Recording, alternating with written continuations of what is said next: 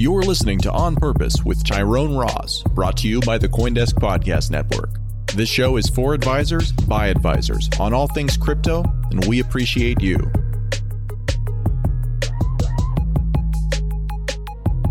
And now, here's Tyrone.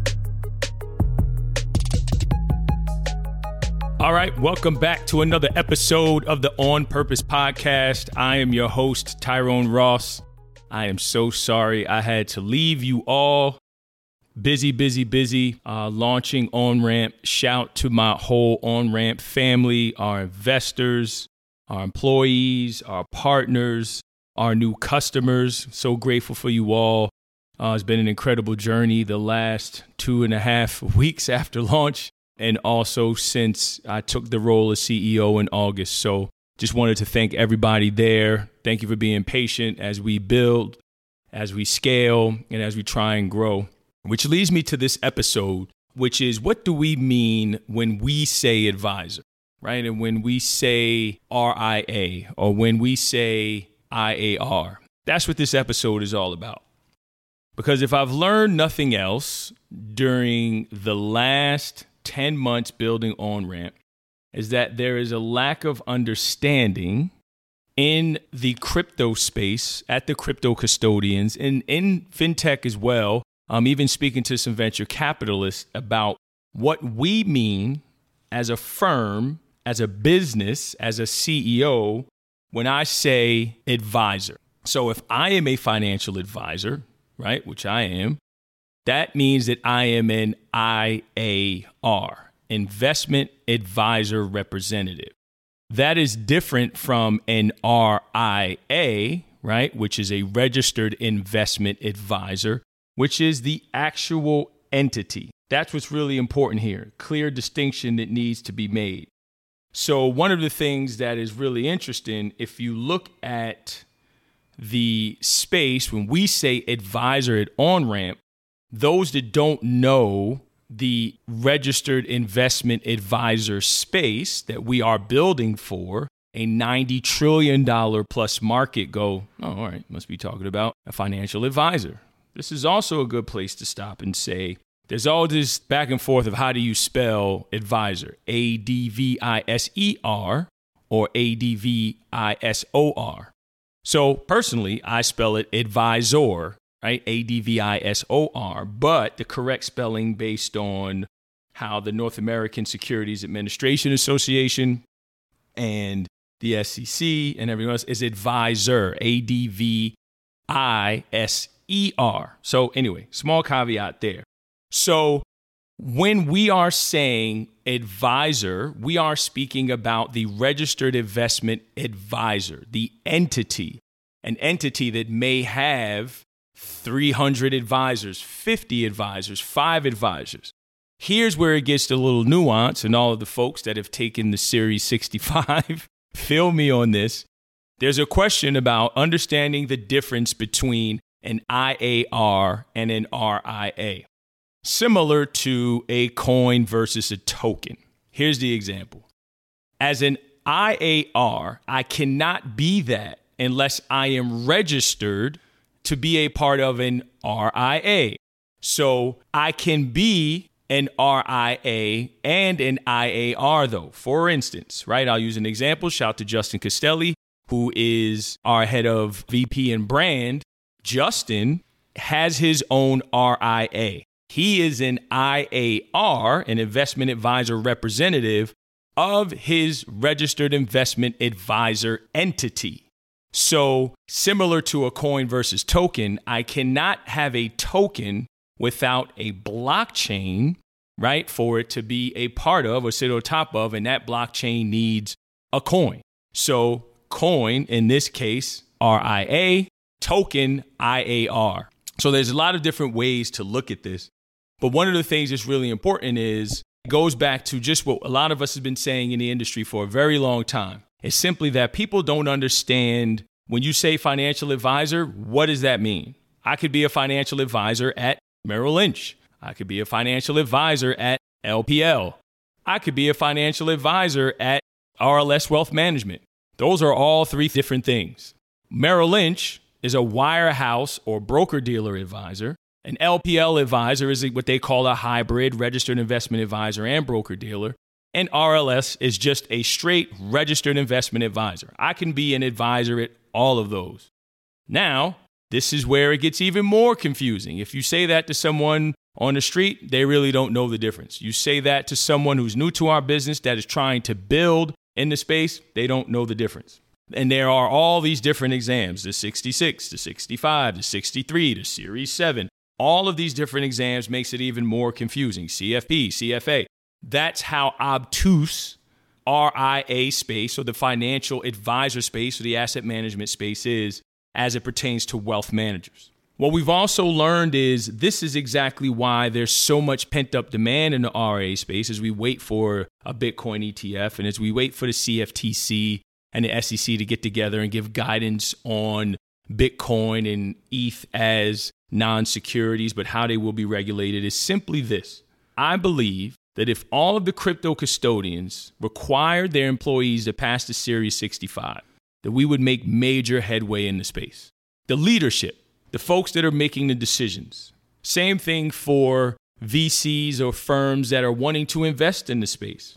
The registered investment advisor space is so huge. As I said, $90 trillion. You have $2 trillion plus just moving through turnkey asset management platforms. Hello, Orion, Envestnet, Tamarack, and Advizon. Shout out to my Advizon family. Everyone that knows the space knows that. There's $2 trillion of flows through that. So the RIA space could be an A16Z, which is a registered investment advisor. Again, an RIA. And then everyone that works at Andreessen thus is an investment advisor representative. Or I could just be a regular $3 million RIA in Idaho. Or you could be at what I call one of the shingle providers, a Carson or a Dynasty. But Carson isn't really like Dynasty. So the RIA space is very much confusing. Or we could just be a very large TAMP or family office. There's so many different caveats and spots to the RIA space, which makes the registered investment advisor space so huge, but also so dark when it comes to understanding when you are talking to investors, when you are talking to customers, when you are talking to clients, when you are talking to custodians and those building in the space. There is a gross lack of understanding. So if you are trying to build in the space and you are just throwing around the term advisor, the everyday individual will think, oh, okay, you're just talking about an individual. But when you're actually trying to build for a firm and you're talking to custodians, you're saying, no, well, this is the advisor. So we mean the actual entity. And anyone that is a part of that entity is thus an investment advisor representative. So they are free and clear. But the custodians say, well, wait a minute. Every single person needs to be KYC at that firm. Every single person needs to, go through some type of check and balances at the custodian. And even so far as understanding master accounts, sub accounts, all of this language and nuance that in the RIA space that a lot of folks just don't know. And I'm on record saying, if we were just to get the crypto side building to the RIA space to understand the difference between the RIA and an IAR, oh man, would flows go through the roof. The crypto space would grow 5 times. So there is this pent up demand, but again, it all goes back to education, this lack of understanding. Shout out to Justin Castelli and my Own Rant family. As we sit here now, we are writing a piece on this. We're going to break it down so everyone understands the difference between a registered investment advisor and an IAR. So how do we fix it, right? And this is one of the things. So it's very common for advisors to say, I'm an RIA. Well, that's kind of like saying you own a Wingstop and you're saying, I'm Wingstop. Well, no, you own a Wingstop. You're not a Wingstop. Or I'm McDonald's, but you own a McDonald's. Well, no, you're not really a McDonald's. You own a McDonald's. So advisors have a tendency to, I'm an RIA. Well, no, you're an IAR, right? And you may be working at an RIA. Thus, you are an IAR.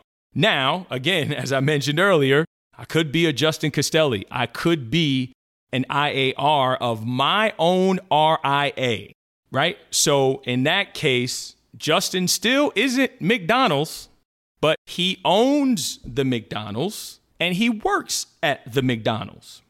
Again, very confusing, very nuanced, but I really feel like this is such a huge barrier in our space, from investors to customers to partners to employees. There's just a lack of understanding of an RIA versus an IAR, and where do we move forward. So I really feel like as we wait for a Bitcoin ETF, and we wait for clarity on custody, and we wait for prime brokerage, and we wait for transfer agents, and we wait for deep liquidity pools, and all these really cool piping infrastructure things, at the end of the day, it simply all goes back to education. Shout to OnRamp Academy. Shout to Caitlin Cook. This is why we're writing about this.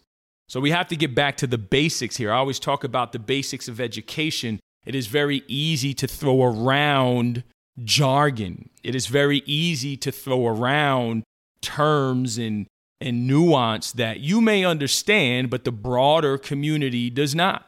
And this goes all the way back to, as I said earlier, that the average individual, if you stop them on the street, you say, what is a financial advisor? They don't know. Where does a financial advisor work? They don't know. What is the different, segments and places where a financial advisor could work? They don't know. Ask people building in the fintech space the difference between an IAR and an RIA. They don't know. People investing in a registered investment advisor space. They don't know. People building for the registered investment advisor space. They don't know. Now think about that. Everything I just said, and again, this is a $90 trillion market. Huge. Like huge.